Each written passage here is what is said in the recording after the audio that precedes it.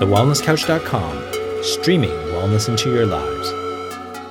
Welcome to Careers Unplugged, the weekly show connecting you to secrets of career success.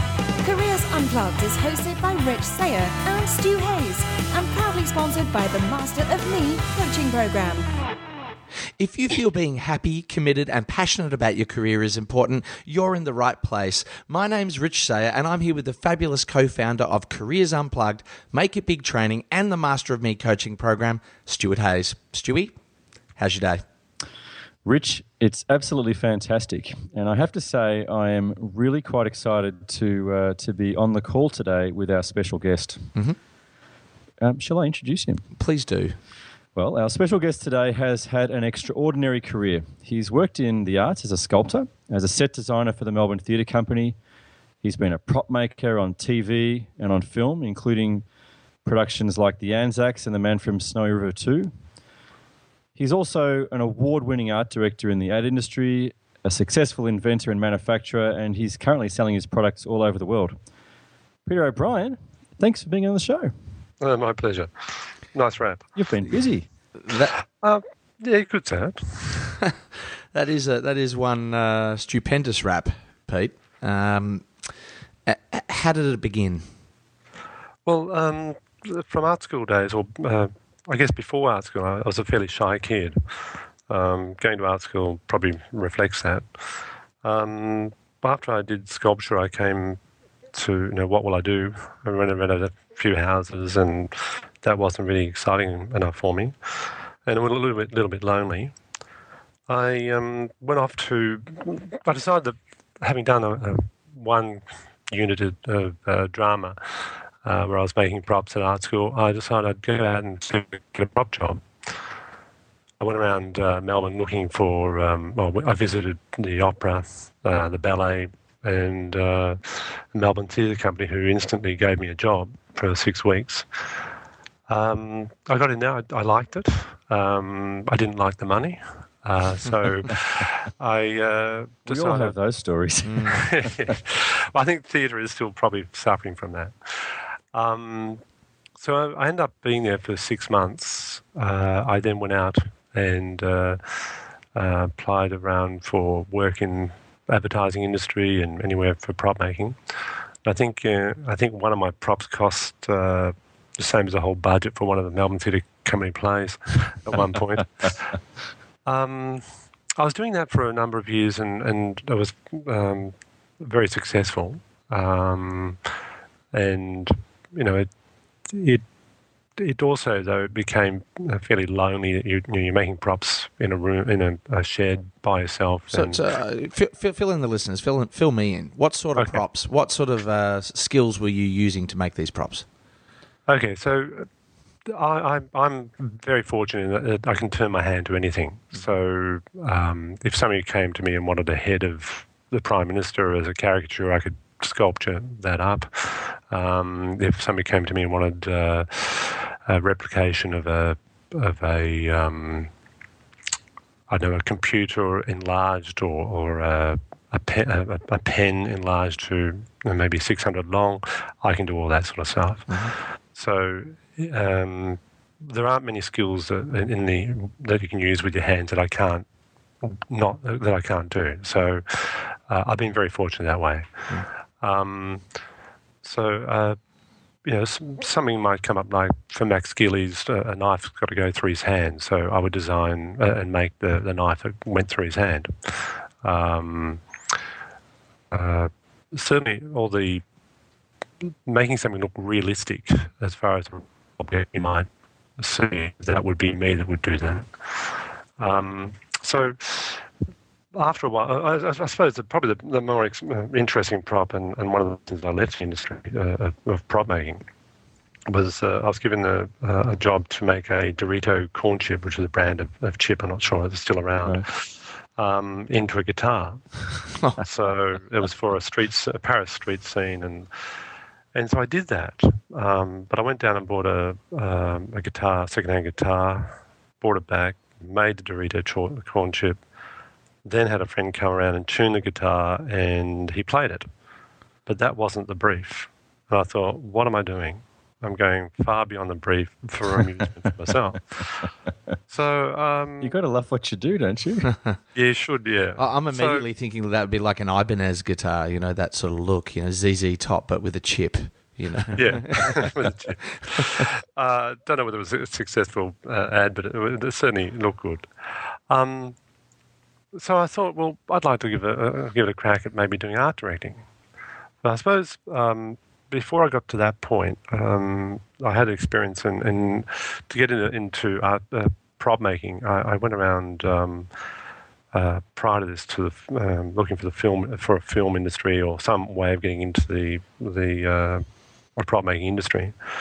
I heard about a film that was being made called Sky Pirates, and I was able to get into that.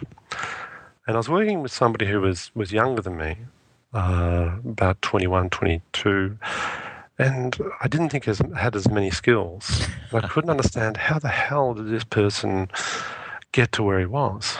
And again, being a shy person, I'm observing things but not putting my foot forward. And it's something I've learned, through to get where I am now, is that don't be shy about putting yourself forward. And I learned I've got to just jump in here because, Peter, it strikes me as remarkable that you would regard yourself as a shy person. You would now. Yeah, you would now. I mean, if anybody knows me, yeah, I wear the brightest shirts and pinkle shoes with the brightest matching colours, and yeah, you see me coming from a long way now. High vis, you're a high vis individual. High vis, definitely. Is this part of the strategy too? So I'd like to hear the end of this story. Sure. So I observed this person and I thought, how did he get to manage the prop department of a film industry, of a film rather? And then I overheard him on the phone a few weeks before the end of the film. And he was just ringing up film companies, telling him who he was and what he did, and that they needed him. And I thought, how audacious! How could you possibly have the effrontery to do that? And I remember years earlier overhearing my father describing, it may have been Teddy Whitten, a footballer. It may not have been him, but somebody walked into a football club in Melbourne and said, "Look, I want to play for you." And they said, "Well, why would we need you?" He said, "We'll give him the football." And he went out there, and they put him in, and he worked until his 30s. It was that effrontery, and I remembered that. So anyway, so when I was touting to become a prop maker, I went around. I think I got the yellow pages. It was one hot summer. And I went to 94 or 96 different addresses, many of them being empty car parks or service stations or vacant blocks. I really thoroughly went out there and put myself out there. I came across a Peter Armstrong, a special effects, a very good special effects artist with Brian Pierce, and they were working in a region in South Melbourne, which was where all the film companies or advertising companies seemed to. That was their base. He said, "Look, there's a company doing a show called Anzacs, a television series, a 3-part series. Go and talk to a guy called Bill. So Bill Regan." So I wandered down a few doors down, and nervous as how I walked in, and walked upstairs, went to the receptionist, and I said, "Look, will I be able to see Mr. Bill Regan?" And she said, "Look, I'm sorry, he's not here." And as that happened, I hear footsteps up behind me and feel the presence of somebody walking behind me. And she looked up and said, "Oh, Bill, this is Peter O'Brien." And I just took the lead that he was walking in a direction. I just moved in the same direction towards his office. And he opened the door for me and sat me down. He said, "Well, what was I seeing you about?" Yes, I said, "You weren't." I said, "But I understand you've got a film about to kick off and you need me." He said, "Is that right?" "All right, smart aleck. Go across the road and talk to a guy called Les Binns, the art director." So now I'm shaking as I cross the road, walk into Les Bins, and I introduced myself, and I said, Bill Regan says you need me. Well, you've got to take the lead. And he said, oh, right, great. does he? Okay. He said, well, can you make this? And he just draw some jagged lines on a chalkboard. And I said, these are trenches. I said, yeah, I can do it. I can do that. And he said, okay. Can you start straight away? I said, yep. And he said, what do you need to make that? I said, I'll need $10,000. What? I said, yeah, I need $10,000 to get all the timber and get all that stuff started. So it was all the front, but it all worked. The harder thing the following day was I got all this timber. I've got 6 guys working for me, compressors, board, and stuff like that. And they said, look, we need another $14,000 to get the rest of the stuff. I said, I can't go back and see him and just ask him. He said, one of the guys pulled me aside. He said, Pete, you just go in there and you say, if you want to make omelettes, you've got to crack eggs. So in I went. And I said, I need another $14,000. And he's hit the roof. He said, no, I just gave you 10. I said, well, Les, if you want to make omelettes, you've got to crack eggs. He said, oh, fair enough. He just wrote out a check, go over and see Bill and get the money. And that was it. That was the start of a pretty good prop making industry or business for me. Did you have people that were guiding you through this time, that sort of mentors or people? No one. No. You just sort of picked up snippets off 21-year-olds and followed their lead? Yeah. Or did what worked, I guess? I did what worked. I just thought, well, I guess the difference here is Australia is so good. You can become anything you want to become. If I was in America and I was a prop maker, I'm pigeonholed for that for the rest of my life. Here you can actually say, okay, look, I had a crack at that, I have a crack at something else, and people will let you. So when I want to become an art director after the Dorito corn chips, I just started saying to my directors and producers I was working with, I say, look, why don't you use me as an art director next time you're thinking of a commercial? And you say it often enough, and they'll give you a go. That would not happen in many other cultures. So with these transitions that you've done, Pete, from the various stages in your life, you've had many transitions. Do you find making the transition a tough decision, or is it just I've had enough of this, I'm going to go do something else, and fairly carte blanche, laissez-faire approach? I think, and that's also on a personal level, you talk about how people change. I think, like most people, I'm avoiding the change. I let it build until enough is enough. I want to do some great changes, but then you say, well, look, I have a responsibility, as I do at the moment, for the employees I employ and the networks I've set up, that I can't do what I want to do, or those big changes. So generally, in my early life, it was, very distinct. Like, I don't want to be a prop maker anymore. I'm not getting any satisfaction out of it. So I hope that answered your question. And is that driven primarily, you mentioned, the money before.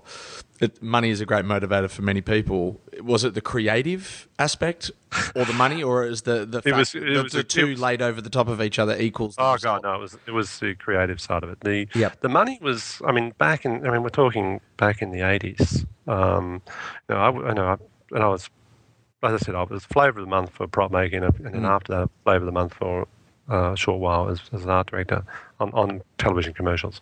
I sort of lived a retiring life in my 30s. Like, I used to go out at dinner every night, restaurants, and they keep my wife and I out at 1 o'clock. You've got to go home now. Sort of out of our kitchen. We thought it was the restaurant. There was a pub on the corner of Brunswick Street and Johnson Street, which had a great restaurant. Provincial. The Provincial, yeah. So that we considered that our kitchen. We belonged there. And we'd be at Night Cat and our friends and so forth.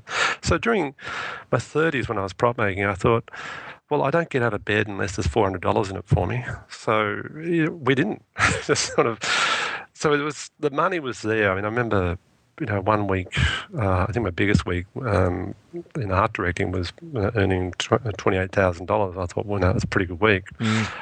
Moving to manufacturing, that wasn't going to happen for a very, very long time. Yep.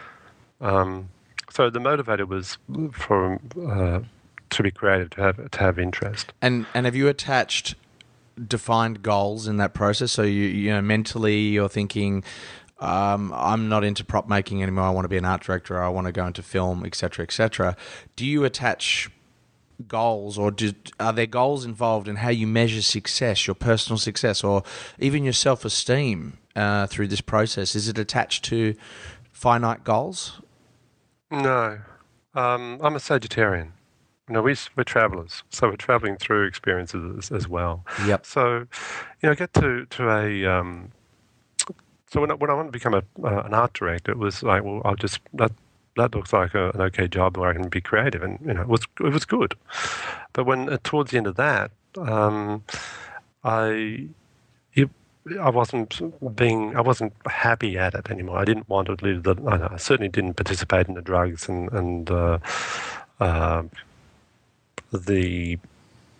the pally rubbing up against one another after work and so forth that it was required from the art directing agency side of things.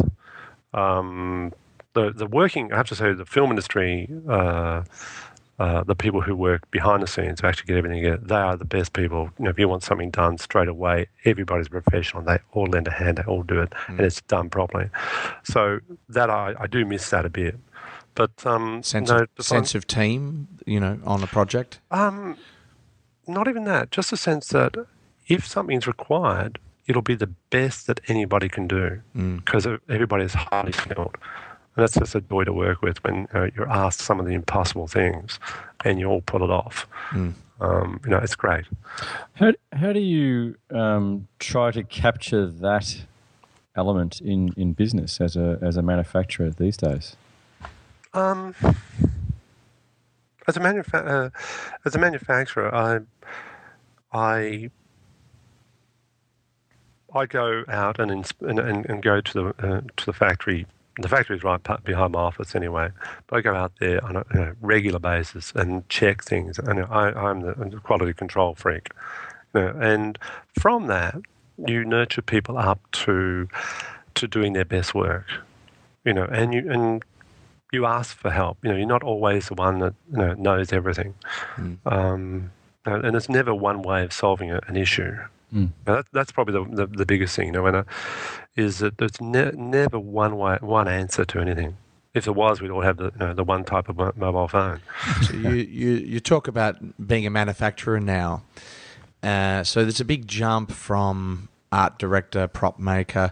Do you consider you're an inventor? You manufacture something that you've created, so it's still on that creative angle.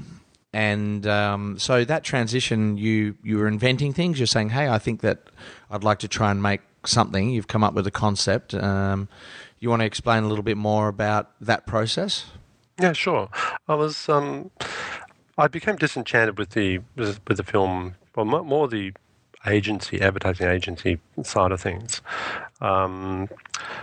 Anyway, I had an idea for something which was an invention, and I was busy working on that when somebody approached me to solve a problem.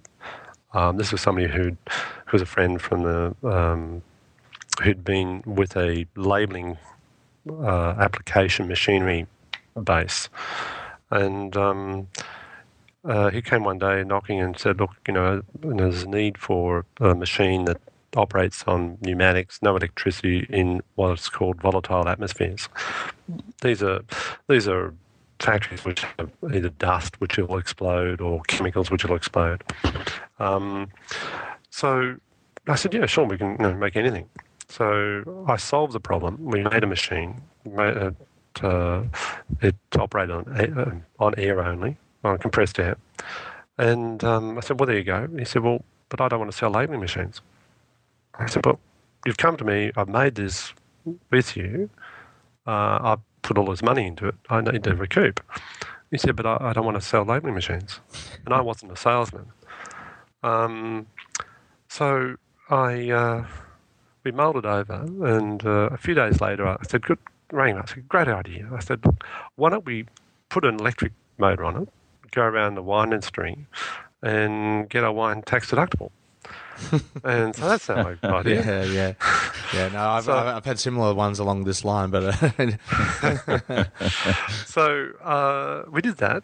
Went on to South Australia. It just turned out that the Grand Prix was on, and we couldn't get anybody at the wineries. I thought, well, we'll go and see the Grand Prix. So we drove up to the actual gate, where I think 5 car parks from the gate, and just walked straight in. That was a hoot. And then we wandered down to Coonawarra, and I saw this lovely old lady from Zima Estate. Mrs. Zima had created a sort of a labelling machine. She'd had this old wooden thing and driven a nail into it and indexed a bottle to it. I thought, there's got to be a better way. So between Coonawarra and home, in my mind, I designed a machine. And I went out on a Saturday morning the following day, and I made it. And very little has changed to what I've got today. And that invention I patented back in 1992. And we're now starting to see people copy it, but not copy it well.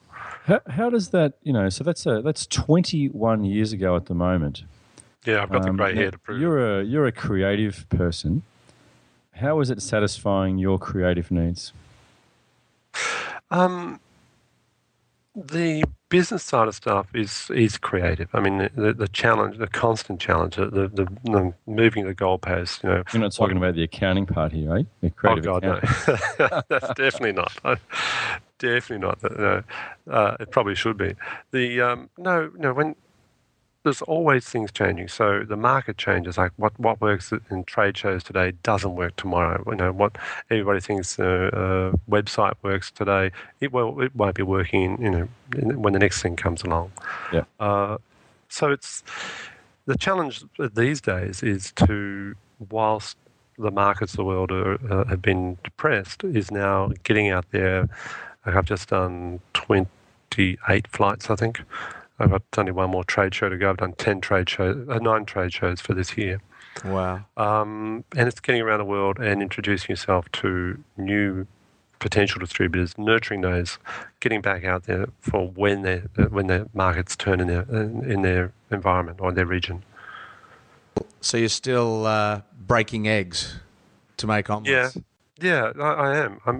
You're right. I hadn't thought of that analogy, but yeah, I'm spending everything I've got coming in to get the brand in front of people. So it's a lot of hotel rooms.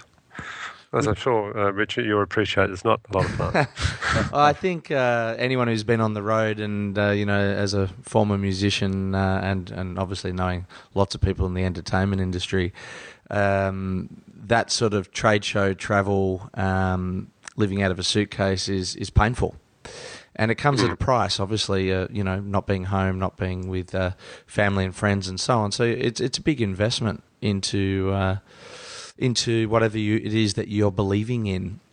Speaking of which, I mean, what would be your number one career goal now? And what are you doing about that? My goal is to remove myself from the coalface. When I realised I do, being the person that invented, owns the business, and does the manufacturing, that I still need to be seen by the distributors. That's a given. I have to. That's my role, to continue to visit markets. Yep. But to remove myself from the day-to-day so that I can actually put new products of different names. I mean, I've designed many things. I designed a product that didn't take off, which was a handbag made in the shape of a Mercedes handbag. And I did go and visit Mercedes-Benz and BMW and be with the right people. So to answer your question, I need to put on a salesperson. I've just been reluctant in the way. Until I see stable sales, I'm probably I'm just a little bit reluctant. I'm probably a month away from putting that person on. But and then that's your short-term goal? That's the short-term to lead to the long-term goal, which is to design new product and put them into the marketplace. Not around labelling machines, but around different, bringing stuff to market. And that's systemization of your existing business to free you up, sort of thing. Yeah. Yep. So, Peter, what would be the golden nugget that you would, the piece of advice that you would give to people, younger people starting out in their careers, maybe contemplating jumping out of something they already do, starting a business, whatever? Okay. Well, fact number one is nobody knows you, and nobody's going to come and knock on your door. Right? So, if you put in mind how do people become directors, producers, whatever, you actually got to put yourself out there. And if you're going to put yourself out there, be a half glass full. Go out there and give it your best pitch, and be able to make sure you can back it up. There's no point if you can't back it up, but you put your foot forward. That would be my advice. Okay. And look, don't ever be afraid. I remember when I was at art school, when I heard about I think it was Carl DeAndre, sculptor who cast body parts and made parts. And I was probably 19 years of age, and I wanted to do a casting for a sculpture I was making, and asked the school of RMIT whether I could use their phone. They said yeah, to do an international call. And I rang Carl DeAndre in America. And he said, I did the party. He answered, and he said, wow, man, you're ringing from Australia? If you don't ring up, if you don't ask, you won't know. So, great advice. So, Peter, it's time for a little game we like to play on Careers Unplugged. A little game we like to call Blankety Pranks. So your task will be to fill in the blank of a famous quote which relates to careers and success. Okay, I'm not going to be in this one. Is that a supportive thought, Well, actually, we can give you an option here because, in fact, let us ask another question quickly, just off the cuff. If you hadn't had your own career, is there someone else's career that you would have had, or would have loved to have had? No, not at all. There have been tough times, but I love what I do. For anybody who's, if you're going to look for something to do, find out what you like doing. And if you make that a job, the days that you really don't want to turn up because something pisses you off, you'll still go because you like what you do. And to answer your question, I'm pretty happy with what I've done and where I am. Well, then I think you should answer these questions as yourself. So, Rich, why don't you kick off with the first one? Absolutely. Okay. Blank is what happens while you're busy making other plans. And this is a quote by John Lennon, which that's right. Life. Yeah. Nailed it. Yeah. All right. That one's probably the one that's going to hurt me the most. I'm taking that last breath, thinking, "Damn, I know I was going to do." I'll kick off with one by Frank Sinatra. Another singer. The best revenge is blank. Having a big credit card. In the other person's name. I like it. Now we're going to give you one from Aristotle. There is only one way to avoid blank. Do nothing, say nothing, and be nothing. Look, when you started that off, I just started thinking of a toilet seat. I don't know why. And really, it's just making sure there's no Glad wrap over. Well, on that note, Pete, thank you so much for being on the show. That's about all we've got time for in this episode. And thank you very much for coming on and sharing. We've really enjoyed hearing your story of your journey. Thanks, Rich. Thanks, Stuart. I really appreciate it. And to all of you at home, in the car or wherever you are, thanks for joining us. Make sure you visit Careers Unplugged. Go to Facebook, leave your comments, and of course, give this episode a 5-star rating on iTunes. Do it for Pete. This has been Careers Unplugged with Rich and Stu. Careers Unplugged, proudly sponsored by the Master of Me coaching program. helping you succeed in life, career, and business. This has been a production of TheWellnessCouch.com. Check us out on Facebook and join in the conversation on Facebook.com/TheWellnessCouch. Subscribe to each show on iTunes and check us out on Twitter. The Wellness Couch, streaming wellness into your lives. Whilst the Wellness Couch presenter endeavored to provide accurate and helpful information to their listeners, these podcasts cannot take into account individual circumstances and are not intended to be a substitute for health and medical advice from a qualified health professional. You should always seek the advice of a qualified health professional before acting on any of the information provided by any of the Wellness Couch podcasts.